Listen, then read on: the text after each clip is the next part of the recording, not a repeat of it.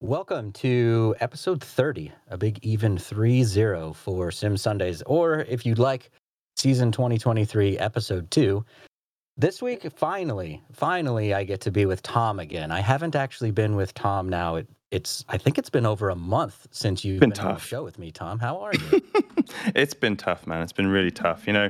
Actually, do you know what? I'm really good because the reason I haven't been on the show is because I was not forced, encouraged to take some proper time off over the Christmas holidays, and I did that, which meant I missed 2 episodes. But I listened to them back recently, and it was kind of cool listening to like our own podcast back, but from like an outsider's perspective, especially the first one that we did over Christmas. Well, I enjoyed we did the highlights. We did the 10 highlights of of last year. That was really cool. But then the one where it was you, Nikhil, and our new developer Camille, all on the show together, talking about like dreams and aspirations for Gridfinder.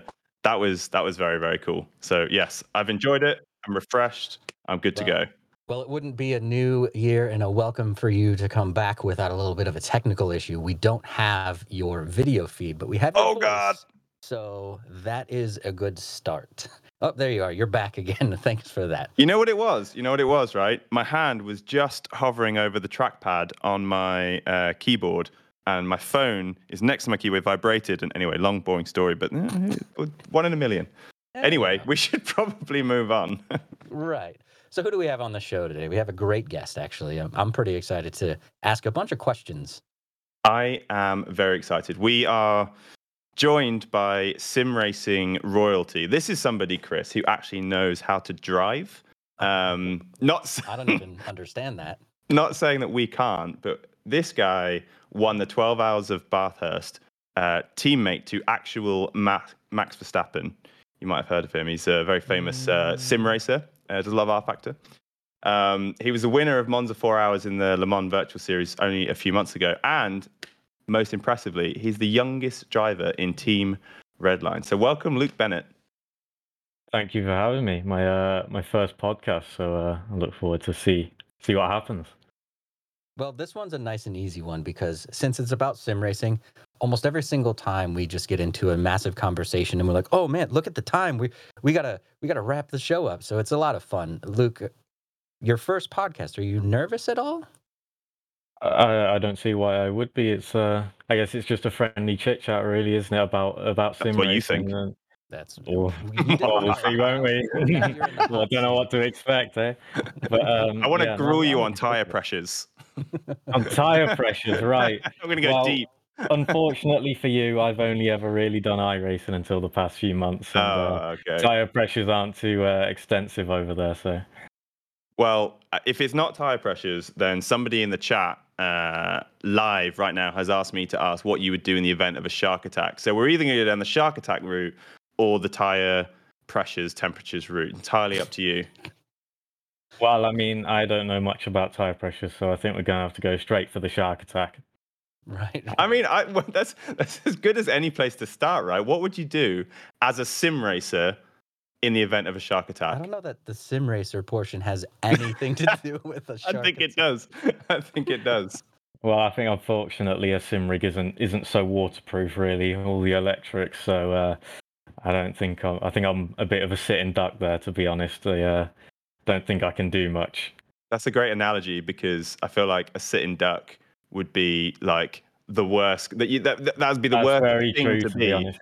Yeah, So- a sitting duck. If you anyway, so we derailed the show. Right. I'm having flashbacks of when I watched Grand Tour, and the three of them would be like, this is a car show. We probably should start talking about cars. This is a sim racing show, so we should probably switch into sim racing. Luke, I have a big question for you. Are you good at setups? Can you set up your own car, or do you typically have someone else that is, I guess we'll say expert, help you out?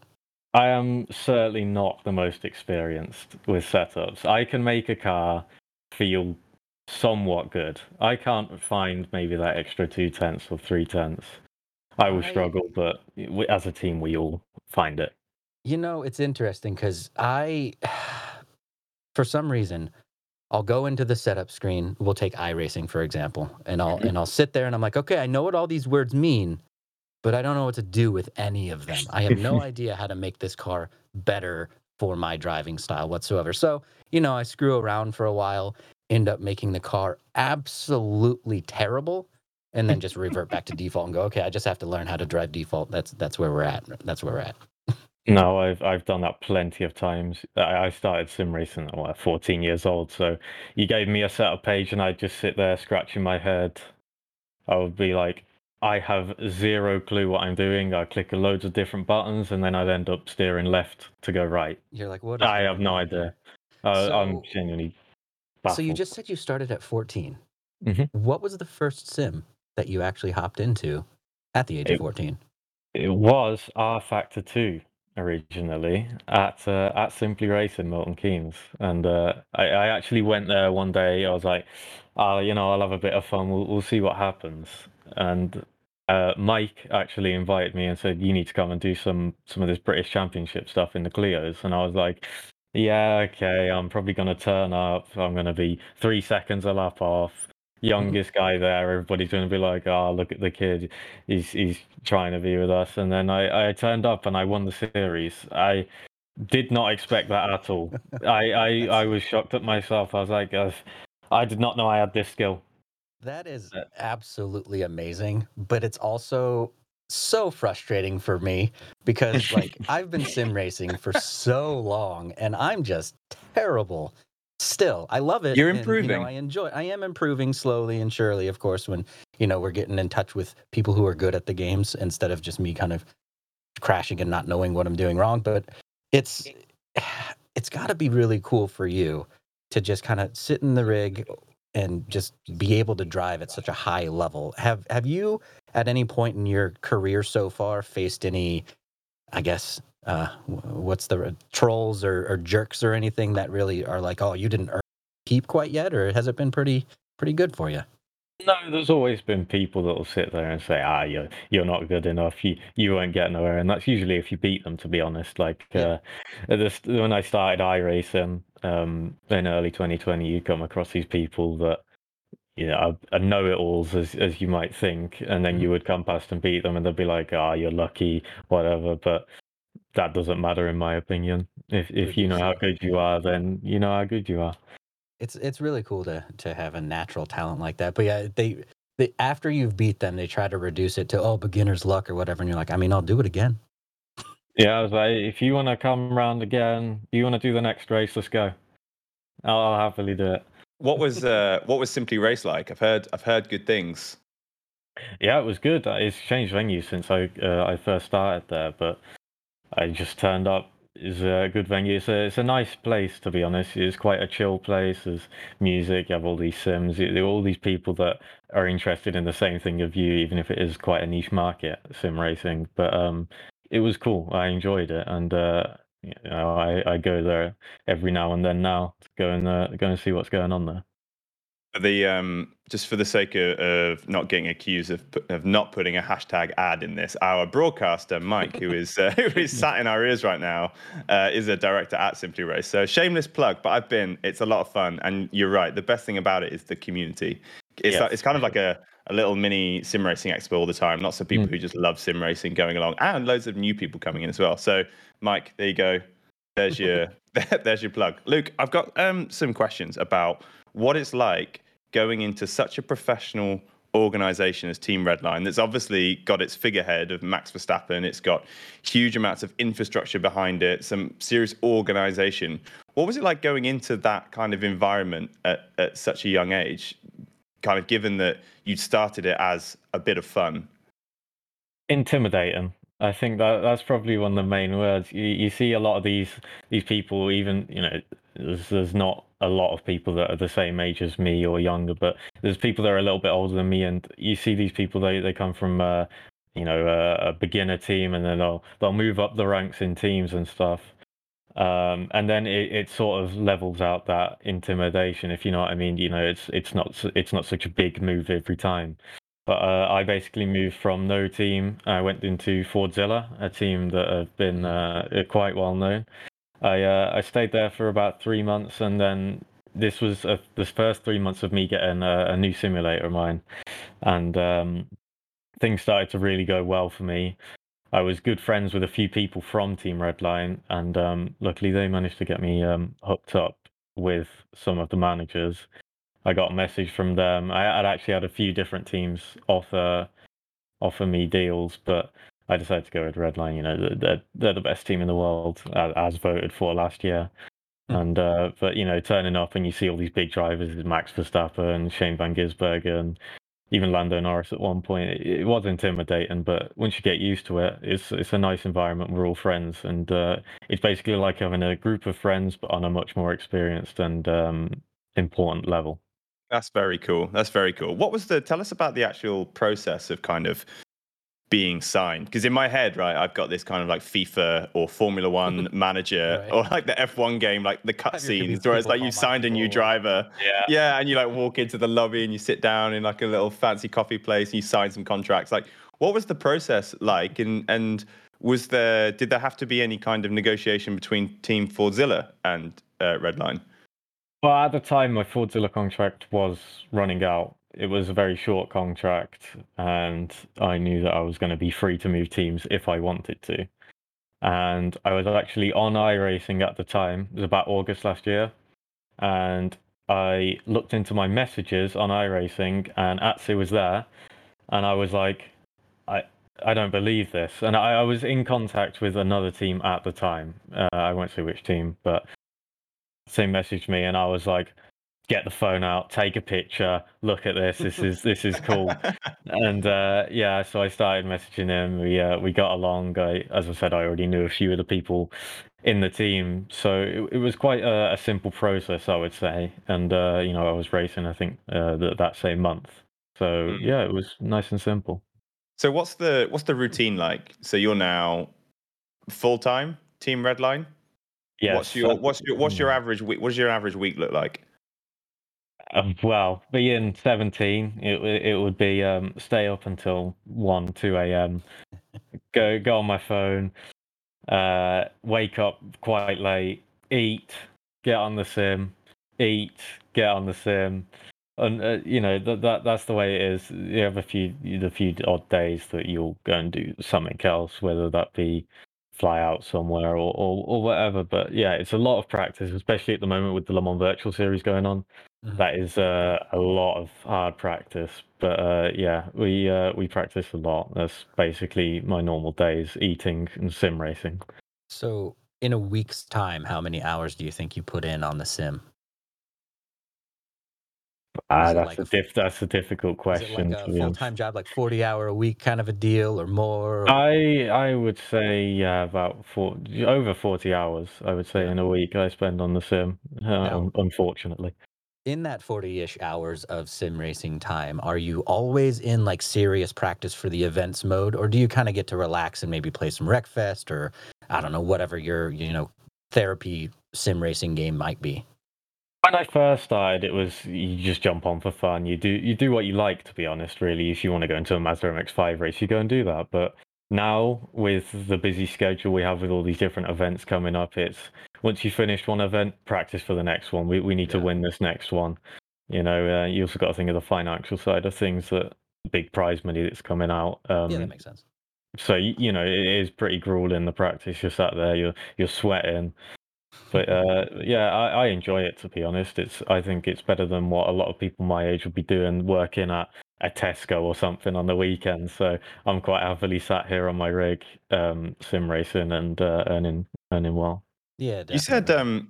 you said earlier that you spend hours and hours in your rig every day. Unfortunately, do I Hard. detect a sense that maybe doing it so much is taking the shine off of what was originally a hobby, or like how has doing this full time affected your love of sim racing? I still love it the same amount. I would say it's just a different way.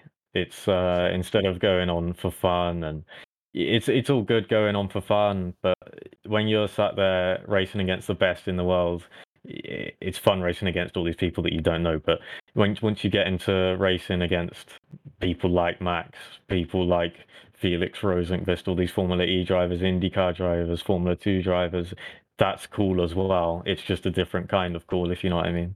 Yeah, actually, So if you're on the track with some of these big names like that, is there an intimidation factor, or are you practiced up enough to like where you've got a cool head on your shoulders? Because I know if Tom, if you and I got on the track with anyone in Formula One or anyone that remotely has a big name in racing, we'd probably just be all over the track, giddy like schoolgirls. Just Like, so do you mean like we are excited. every single Sunday night at about about 9 o'clock UK About time? 9 o'clock, right?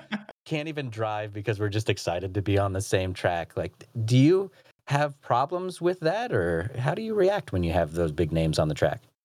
I wouldn't say I'm intimidated. I'm more intimidated about the sim racers, you know. They're the ones that know you better. They're the ones that know your weaknesses or know your Okay, strengths.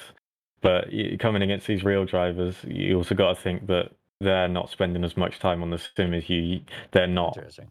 allegedly going to be as good as you, as you might, some people might think. But yeah, I wouldn't say I've ever been too intimidated by any of them. I'm quite happy to race anyone. You make an interesting point where you say the actual sim racers or these real world drivers, because the actual sim racers are going to be like in your league. I'm doing air quotes, of course, but like they're going to study you and they're going to learn where you're weak on the track that you're racing them. They're going to learn if you're weak to a certain type of overtake. That's an interesting point that you make right there.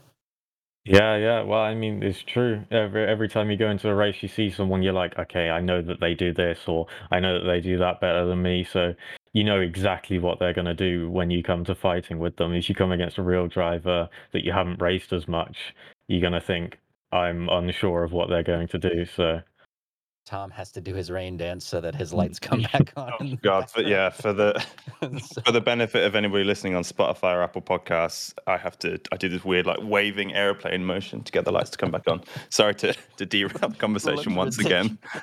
ridiculous. There's no other way of doing it.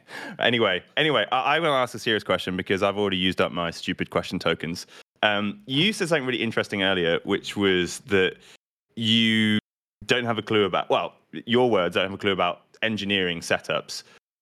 How does that affect your ability to test? Because presumably in a sim racing team as organized as Redline, when you've got an event coming up, there'll be a huge amount of testing to get the setups right. So you must have a feel for it. You must be able to tell an engineer, oh, I don't like it. I don't like this about it. It's a bit oversteery here, understeery here. It's a bit too unstable over the curbs here. And then they go and alter things. You must be kind of learning slowly through osmosis almost about how setups work. Well, it was only earlier on in my career that I would say I had no idea, or I would press random buttons and see what happens. But more now, I've learned from all the people around me. You know, I've got Max. You know, he knows absolutely everything. He's incredible with this kind of stuff. But yeah, I learn a lot the past year or so in setups. And if you give me a car now, I will say, yeah, that needs to happen to make that better. But it's just that final little bit, you know, that fine tuning on the dampers or anything it may be, I struggle with. But I can make a car feel well balanced as such. And is it So something that you need to? Is it something that you kind of actively work on almost? So in your weekly routine, do you put aside any time to study any element of what you're doing? So be it setups or other driving styles, or where most incidents were last time you raced that track and that car in this series, for example. Is there any time allocated to kind of studying this craft? It's not necessarily studying a specific craft, as you say, but if you're driving and you feel something that isn't right, you just change whatever you think that may be. The more you mess around, the more you're going to find out. So, you know, you change around so many different things, you're going to know, okay, that does that, that does that. It's a bit of trial and error, but, you know, it's nothing like, you know, it's just these little things that are difficult, but, you know, I know roughly what to do. So I've, of course, watched a ton of tutorials and things like that on setups. And a lot of them they'll say things like, always adjust the camber of the wheels by this many notches and then go from there. Is there anything that you can say you go into really, let's say iRacing and ACC, and you're like, okay, I'm always going to change these two settings every single time, every single car. because I know my driving style suits that, or is that kind of false information? No, it's difficult because every car and every track is different. Every day on a track, if it's different weather, different, everything can be different, and it's never going to be the same on every track. And I can never change the same thing on a car and say, yes, that's going to make it just as good for me as it was at this track. That just never works. You have to change absolutely everything to make it feel good, I would say. Right. See, that helps me a little bit because I was always like, this doesn't make sense. Changing the same thing on every car, on every track, like this, that Well, advice sounds like complete garbage. and every single setting will affect the other settings you've done. So if you affect a wing, it's going to affect the dampers, which affects the ride height. So, and you're constantly kind of going in this circular motion until you land on balance. Yeah, as I said, it's trial and error. You literally have to try everything until you find something you like. Yes, that's it. It felt right. It felt like it won't be any better. And it's a good feeling when you get that after so many hours of preparation and so many hours of clicking buttons.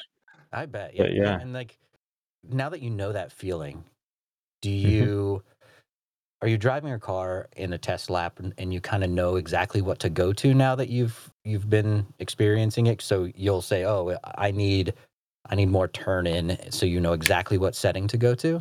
It's 90% of the setup. I will go, yes, that's what needs to be changed. It will feel better, or it will feel like this. It's that last 10% that, some of these really good engineers are like, you just need to change this, this, and this to make this feel better. I struggle to like put all the little things together. Yeah, the But relationship of all the different settings. exactly. Like if you want to change the wing or the ride height, so, you have to change one thing as a I'm trying to think of the word, as a compromise to another.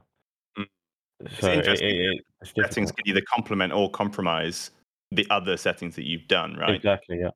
Tom, we And I need Yeah, a suppose video for you guys. the other unknown is the individual driving style. So you could you go in this circular motion to eventually land on what is deemed by whoever as the perfect setup. But for someone else, it might not work because they like the car to be a bit pointier, or they need a bit more a bit more give over the curbs, or whatever it might be.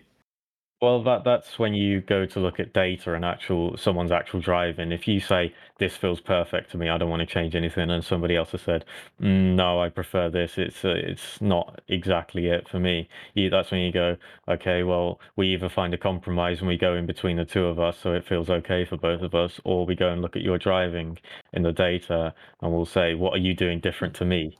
How can you do this the same as me and make the car feel as it does for me? And once you get that right, that's when you become unstoppable. So what happens when have you ever had a scenario where you've been trying to come up with a setup between teammates and there's two kind of polarizing approaches where it's like, right, well, I prefer it like this, he prefers it like that, where like how how are we going to meet in the middle? Do you have like a number one driver and a number two driver, and number two has to adjust to number one, or especially with the number of kind of senior experienced drivers on your team, how does that all work? Well, luckily in a team like Redline, we're all very good drivers, and I think once you get to a point that you're all very good, you're all going to have very similar driving styles. So you're all going to like a very similar thing. It's never going to be exactly the same, but it will be similar. So if you take a setup and someone doesn't like it, as I said, you just go and look at data and you fix it some other way.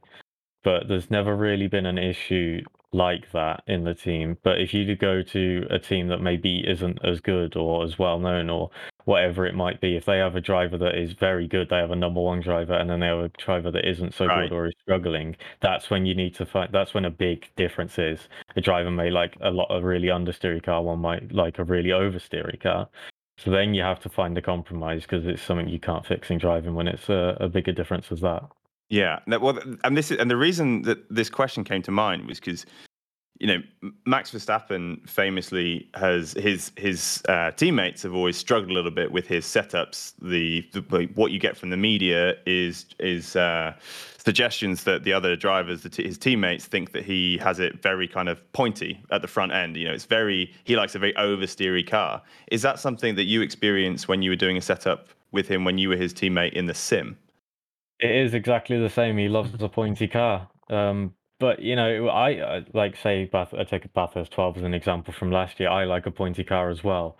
And once you have the same driving style, if you can make a setup that you both like and you both think is perfect, that's when I say it's unstoppable. No one's going to beat you. So Very cool. it's the same in real life. I love those stories of how the sim world and the real world overlap in such tangible ways. There's another area which I've always wondered how much sim racing is starting to cross over, and that's fitness and kind of physical fitness. So you said earlier that you drive for hours and hours and hours and you sweat in the rig. So presumably that's because it's hard work. It's not just concentration, but you're always pushing against your force feedback, and over time that's going to be fatiguing. So do you have any kind of physical training program built into your schedule by Redline? Not built by Redline. The only thing I do is just eat as much rubbish food as I can possibly eat, make myself really unfit, and then burn it off on the sim.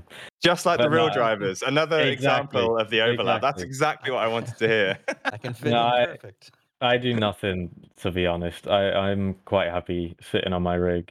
You have these rigs that maybe aren't as strong as mine, and you have like the Thrustmasters. Anyone can do that. To be honest, you can lean back, one hand on the wheel, doing that kind of motion. But on one of these, some people may struggle, but it's fine for me. I highly doubt that many people would Yeah. struggle.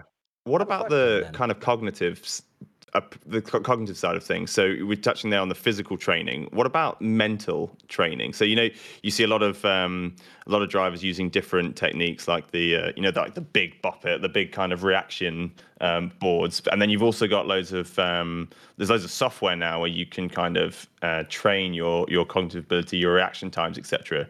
Do you do anything like that? No, the only thing I would struggle with mentally is usually confidence. I once I lose my if I'm not almost on pace, or if I'm not the fastest, I will get annoyed. I will lose my confidence, and then I will have no pace. Mm, But I would say other things mentally, most people just get muscle memory more than say doing the reaction thing like you said there. Most people will just get used to muscle memory around a track, and it will be difficult to get it wrong at that point. And you get so used to it that it just sticks in your brain, and you won't lose it. So, question about force feedback. A lot of people will probably have their force feedback a lot more powerful than it would ever be in like a normal car, right? What do you set your wheel at? And then do you ever loosen it up? So if you're on the rig for 7 hours and you're like, I'm just getting burned out, do you ever loosen it up and just be easy on yourself after a little while? I would say yes, but the only issue would be with that is that as soon as you say turn it down a little bit, the muscle memory then goes. It goes away. You would turn with the same amount of force in your arms, but the wheel would rotate more because you're not putting, well, the wheel doesn't have as much force on your arms. So yeah. Generally speaking, what do you have yours set at for I'm trying to get the strength? inside scoop here on you. And what about your here? Trying to get the the tire tricks. pressures eventually.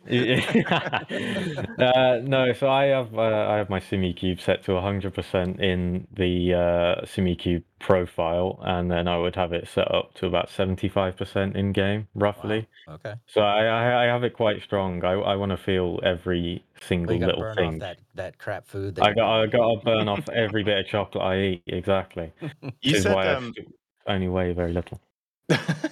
you said your confidence is a big issue. Now, in sports generally, a lot of very kind of elite level athletes, they talk about form being a real thing. You hear commentators always saying, this player's on a good run of form or a bad run of form, and you kind of get into these mental ruts, all these, you ride this mental wave of perfection almost.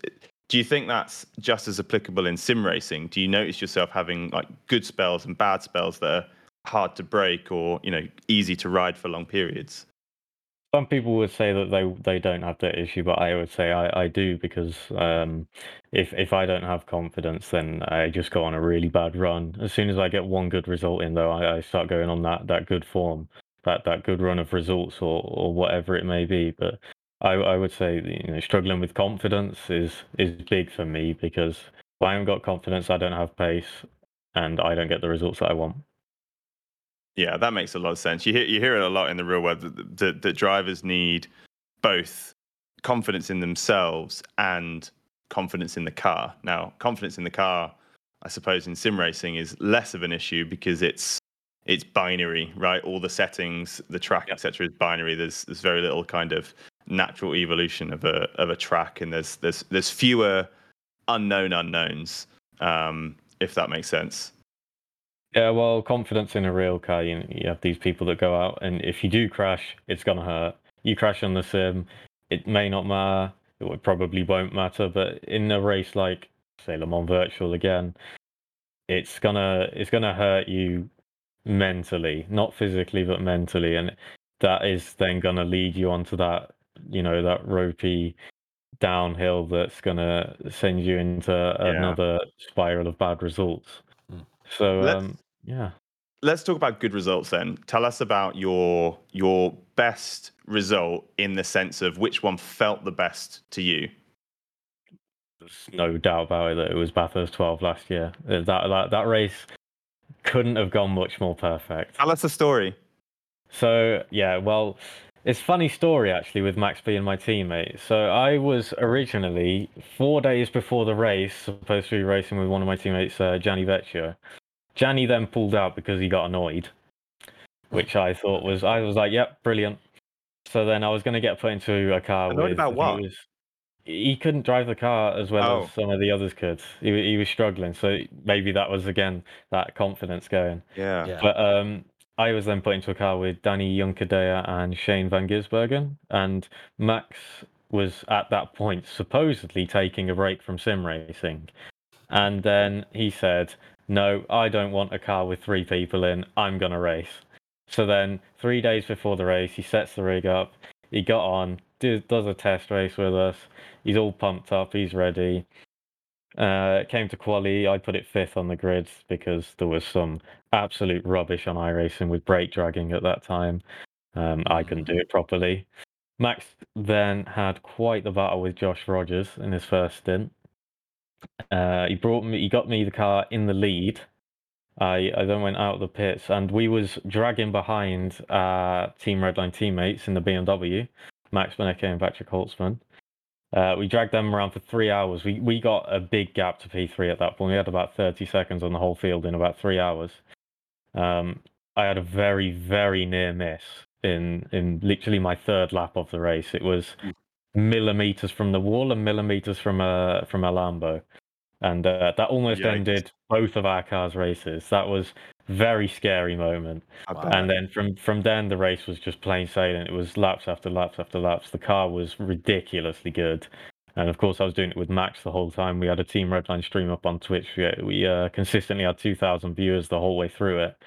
So, that was brilliant. It was just perfect. And then even after we'd finished the race, I did the jump at Bathurst and I absolutely nailed it. So I think that was even better than the race. So Nice. yeah, that was a good one. Yeah. Yeah, I mean that sounds like a pretty memorable highlight in anyone's sim racing career.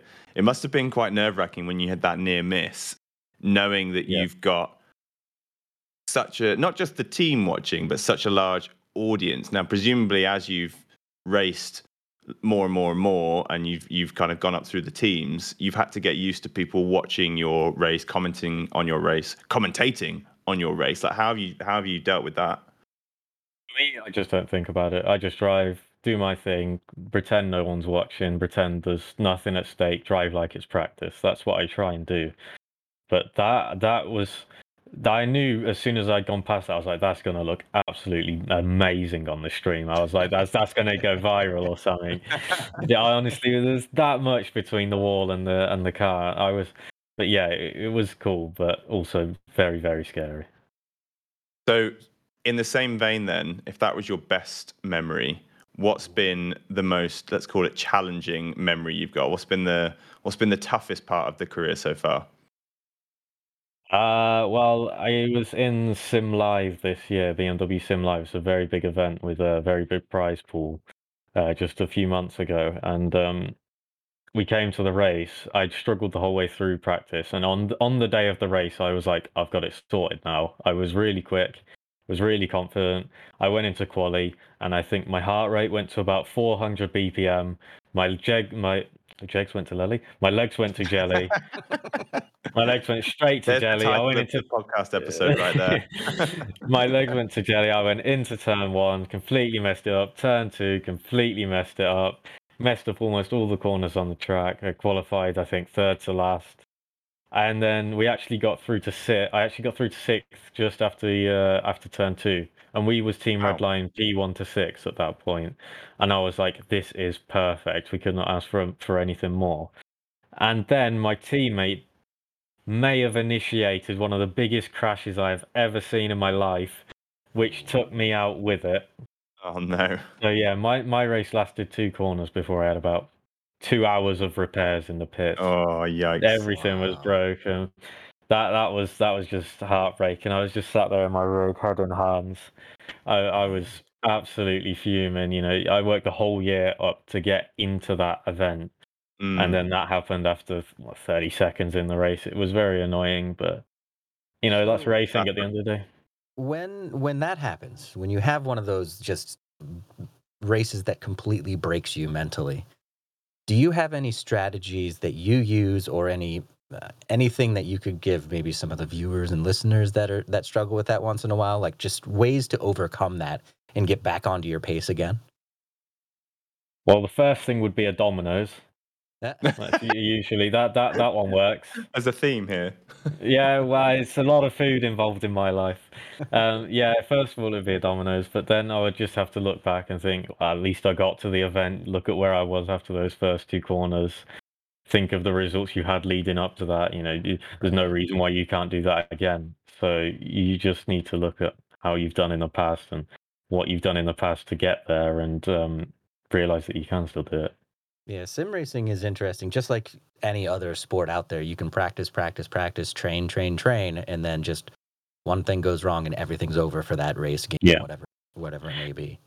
It's yeah, it's yeah, it's interesting tough. to compare it to real world motorsport because, like you mentioned earlier, you're obviously hurt in a crash.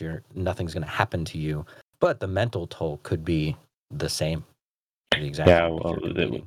there was, I don't know, I think it was a 60,000 euro prize pool or something for that one Oh, race. oh man, So yeah, it was heartbreaking, but it is what it is at the end of the day. There's always next year, is what I always right. think.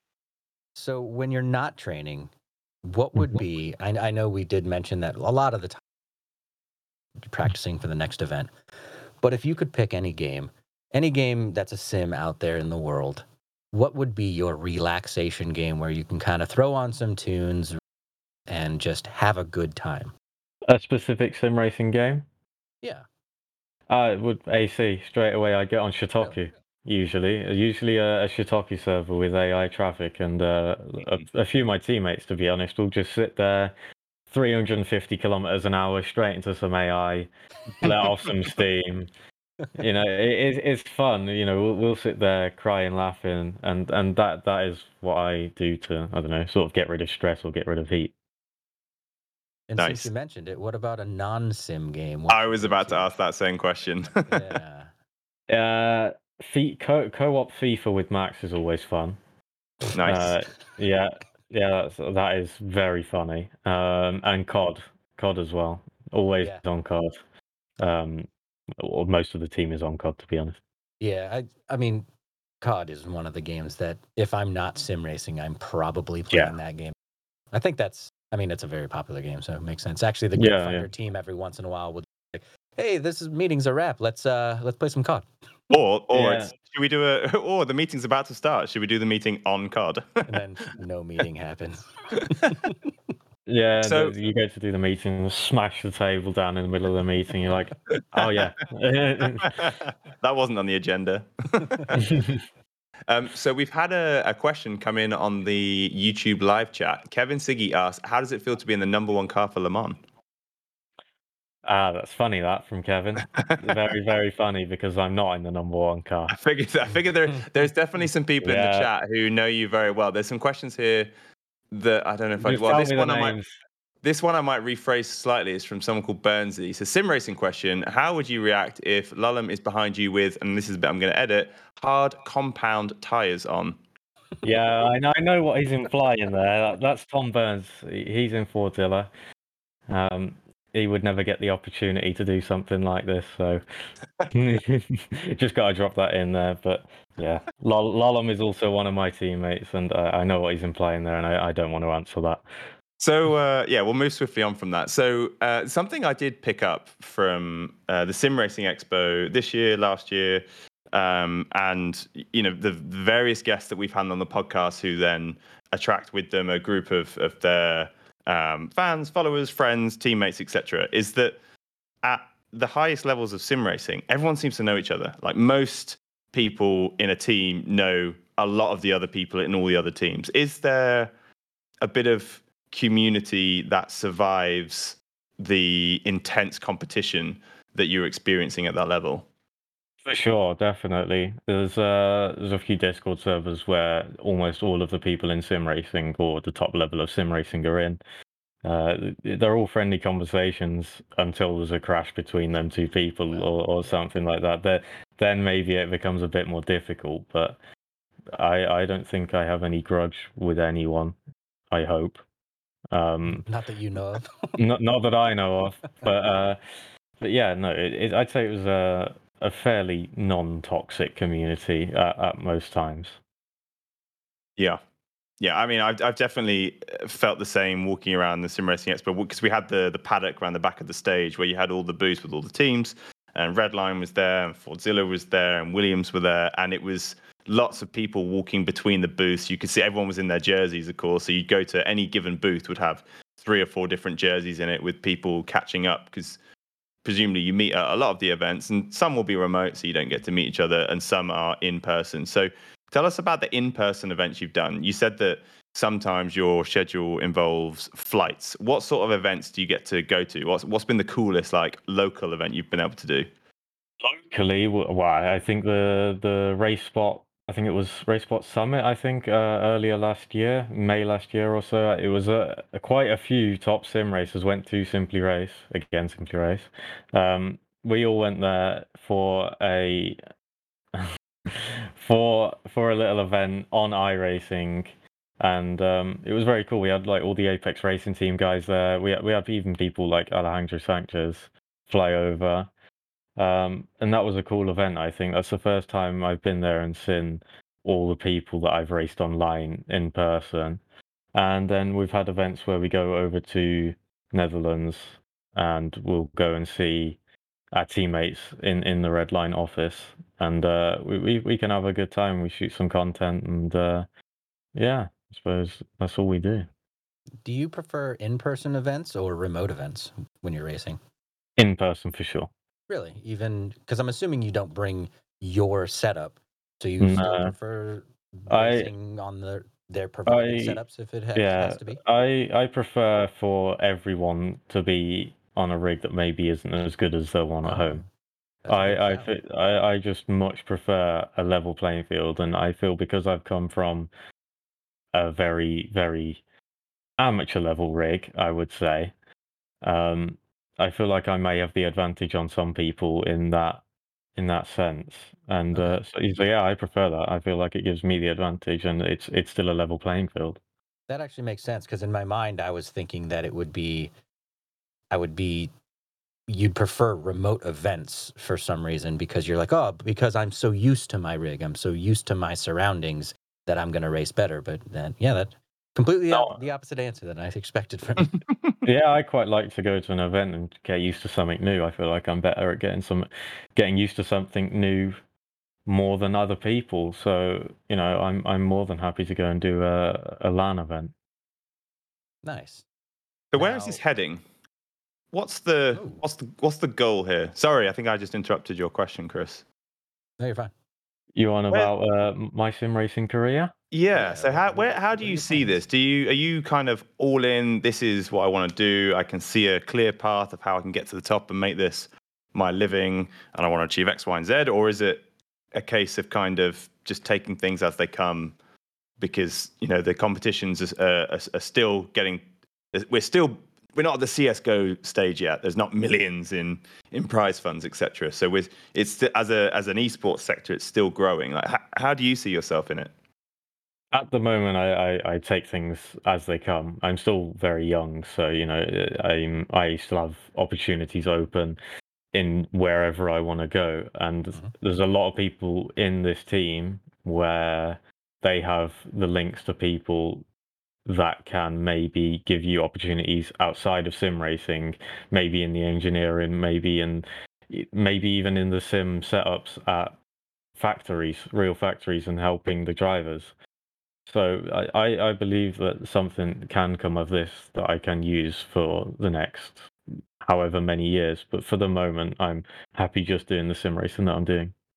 Now, what do you think about Tom's comment about, we're not as big as CS:GO and stuff? Obviously, I don't feel like we'll ever get as big as like Call of Duty League.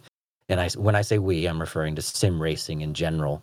But do you think that it's going to ultimately be one of the bigger esports out there?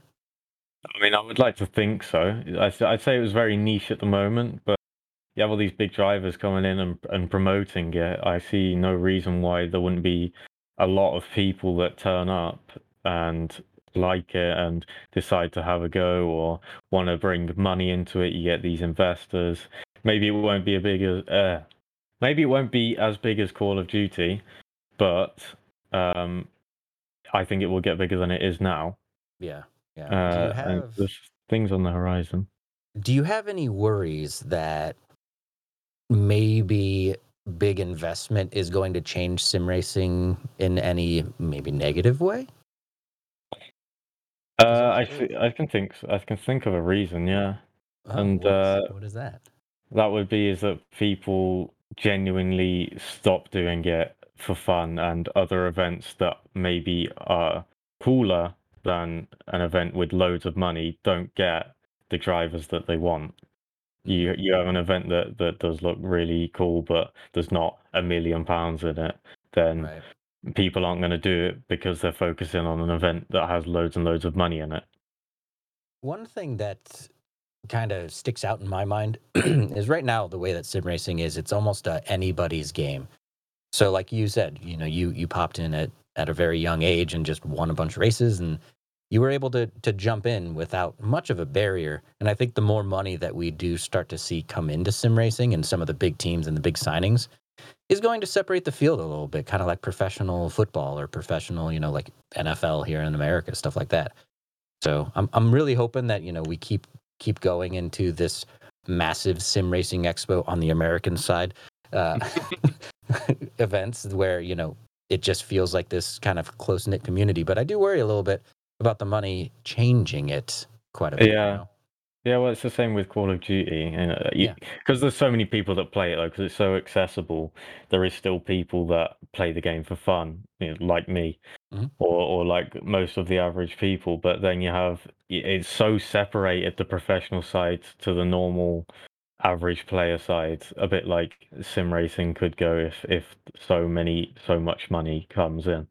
Yeah, I'm really hoping that money doesn't ultimately separate it out to where there's like the professional sim racing and then the amateur sim racing. I Yeah, like the yeah, way it's kind of intermingled right now. exactly. Yeah. Well, Go ahead, Tom. On this point, there was that interesting scenario last year where the Formula One game brought out a different set of physics for the F1 esports series. So the guys who were driving in that series would have their cars would react differently to the people who were just racing casually or even racing in leagues. So the two biggest leagues, PSGL, WOR, etc., they were furious because all the big drivers, all the big names that ultimately people were watching the PSGL and WR streams for, they had no incentive to race in league racing. It was no longer good training because it wasn't the same as the F1 esports series. So they, if you could choose between racing like a slightly different setup that's made for your average gamer and like losing that muscle memory, or practicing the F1 esports physics engine, then you would do that, which meant that they then weren't going and league racing. And I remember George Morgan, who we've had on this show, did a very kind of impassioned plea to Codemasters about, look, this is going to be the death of league racing, and therefore, the eventual your most hardcore fans will absolutely hate this and potentially stop racing the game because of it. Yeah, and that to me is just complete rubbish, changing the physics of a game. Because you look at iRacing, there's people that have just started out, they're driving, I don't know, Ferrari GT3 fixed. That car is still the same as it is for the pros when they use it for a big event. And if you're learning on the amateur side of things to start off with, you get really good, and then you go to do the pro thing, and it's basically relearning the whole thing over again. I don't see the point. I think it's complete rubbish. Yeah, and so did most of the community. Yeah, well, there you go. Did they ultimately end up rolling it back? I didn't follow this story. Yes, they did. Yeah. For that exact reason, they listened to the community and rolled it back. And then for the next game that came out, as I understand it, it wasn't a thing anymore, which is, in my opinion, quite right.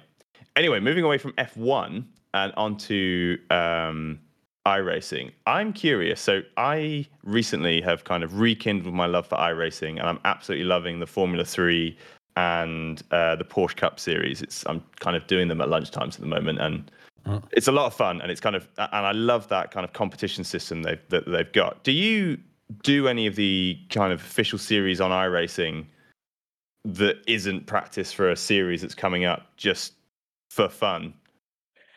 If I have the time, I will, yes. I will look at the upcoming weeks and I'll be like, oh, that looks like a good combo. I'm going to have a go at that. I'm going to see what I can do. And, always through the past 3 years, I would say, when I've been doing iRacing, those first 2 years was purely just keep doing official races, do what you think is fun, do what you're enjoying, do what you're good at. And that is eventually what actually got me into Redline, was a few official races. I was racing Porsche Cup at Nordschleife one week, and then I think it was the Lamborghini GT3 at Brands Hatch. And I was just on top of everyone that week, and it is a way into professional esports, I would say, those official races, and yeah, they're fun. When it comes to games, so obviously iRacing is a big one. ACC, another big one. Are you excited for things like Rensport to shake up the landscape a little bit? Definitely. Without a doubt, I think something new is needed. We haven't had a new sim racing game for a while. We had, ACC, I don't know how many years ago that was, but I've never really gone into that. And apart from that, it's been mainly iRacing, R Factor, and AC. And I definitely they're all agree. very old games, so something new is needed, I would say. Yeah, hopefully, even if, let's say, Rensport doesn't take the industry by storm, if you will, hopefully that pushes iRacing to maybe do a graphics layer update or something like that. Because I know this is completely unrelated, but Fortnite went from old Unreal Engine to a new Unreal Engine, and it completely changed the feel of the game visually. I think iRacing is about at that level where it's kind of due for a nice layer of paint update. Because, while it does drive great, and I absolutely do like iRacing, I could go for a little bit of a prettier game, you know. Yeah, well, I mean, I think on the horizon in the next, hopefully, few seasons in iRacing, they should be bringing rain out, and I think that will be a proper new lease of life for iRacing. And a lot of people will go back to it. They'll think, "Oh, this is brilliant!" And after all the years they've spent developing it, you'll hope that it will be very good. Right. And I think that will be just as good as getting a new game such as Rensport. Yeah. Well, interestingly, Rensport is going to be subscription just like iRacing. How do you feel about subscription-based games versus buy it and play it and then buy the DLCs type games? I I would say I have the similar opinion on buying the game outright and having a subscription base. I don't mind. I'd say a subscription base is maybe a bit more professional because a lot of people will usually buy a game outright, play it for a couple hours, and then leave it or whatever. But on a subscription base, I think more people will play it for longer. But agree but on it is a that. lot more expensive. But I agree you on know that one that's it. 100%. And the one thing about the subscription based games and even software or just subscriptions in general, right? The one thing that I think benefits is, and I don't know if this is necessarily true, but it feels like the plan for long term support with a subscription based service is there. Whereas Mm. a purchase it and then it's done kind of a game feels like, okay, well, is this game going to die in a year or less? Like, will there be any player base?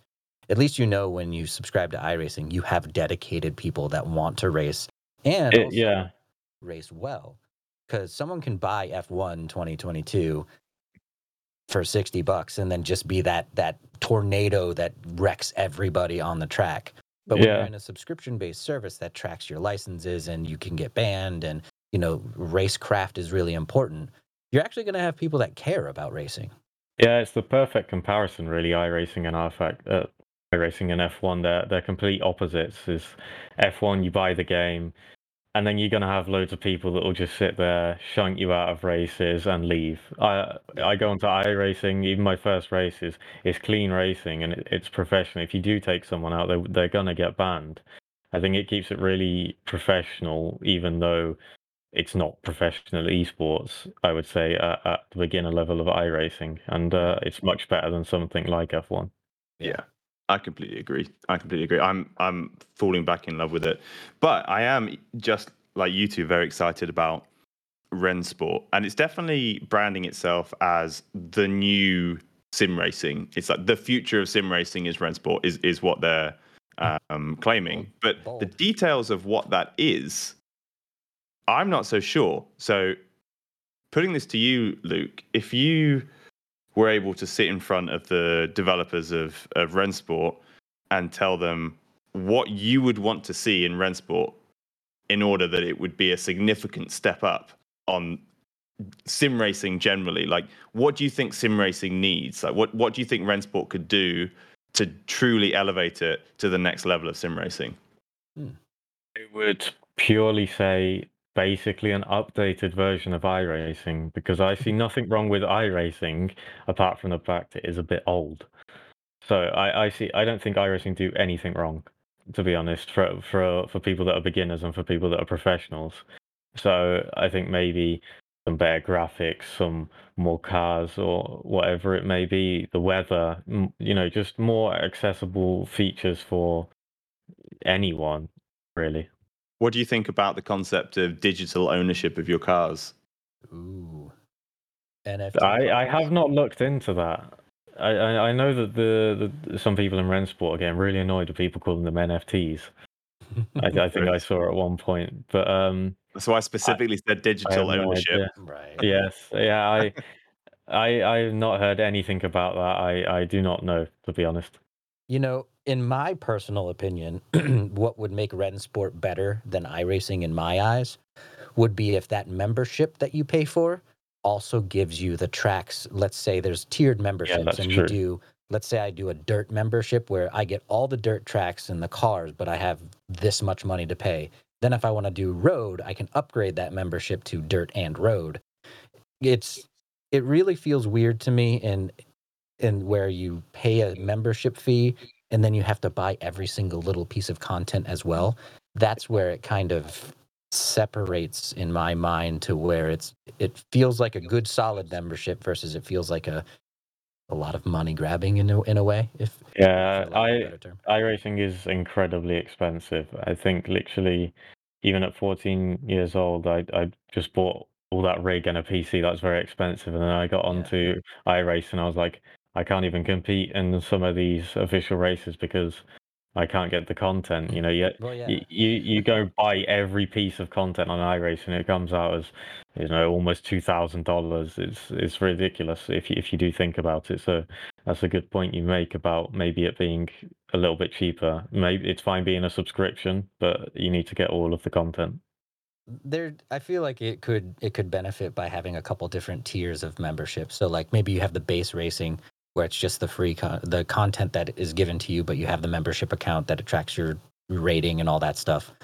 But another tier where you're like, okay, I want to buy this dirt season for season 1, 2023. But that you just upgrade your membership for that. And you just always have the dirt stuff every single season, or the stuff, or the oval stuff, whatever it may be. I really think that would help a lot because I don't know if it's my old mindset or not, but it feels like when I subscribe to something, I should get that thing rather than Yeah. subscribe to it to be able to buy more stuff on it. It feels hmm kind of strange to me, but I could see iRacing doing better if when you originally pay for that subscription, you can compete in every different series, but you can buy other cars if you want to try them. But you yeah. should always have at least a base car for each series for you to be able to, at least compete. Yeah, you have at least one car, so you can play Exactly. everything. Exactly. Tracks are kind of interesting. So I don't know how I feel about buying tracks either, but it almost feels like I'd either want to buy tracks or buy cars, not both Mm, of them. So Yeah. like if your membership included cars or included tracks, but you had to like fill the gaps for the content that you want. I think I would like it better if it was you have all the tracks. You can sign up for absolutely anything you want, but we only give you a collection of baseline cars for racing, and then if you want anything additional, you can buy the extra stuff. It's like the Or official iRacing car instead of even being branded at all. It's just the mm, iRacing car. yeah, and maybe even something like you can buy all of the content for that series at a like a much smaller price because you Right. think about I don't know, let's just take the RSGT Sprint for an example. You have to pay for 12 tracks, and then you have to make sure you've got the right car for each track, which comes out to something stupid. It's $200, $250 for a 3-month period. It's stupid. If you can pay $30 for a whole series, then I think that's reasonable. Yeah, I agree on that one. And it's kind of there's a weird marrying of real world motorsport versus virtual motorsport here, where I think we've talked about it before, Tom, where we're like, mm. okay, the real world guys come into sim racing and they're like, oh, $1,500 for all the content. Pfft, okay, sweet. That's Yeah. and then Yeah. us sim racing guys are like $1,500. What? Yeah, It's no, it's the same with Max on FIFA. He's like, FIFA points. How many can I buy? And he's like, Wow. can I get all of them?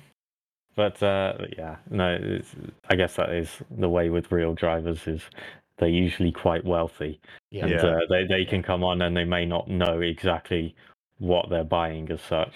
Their version of life is just slightly different than Very our slightly, version. yes, yes.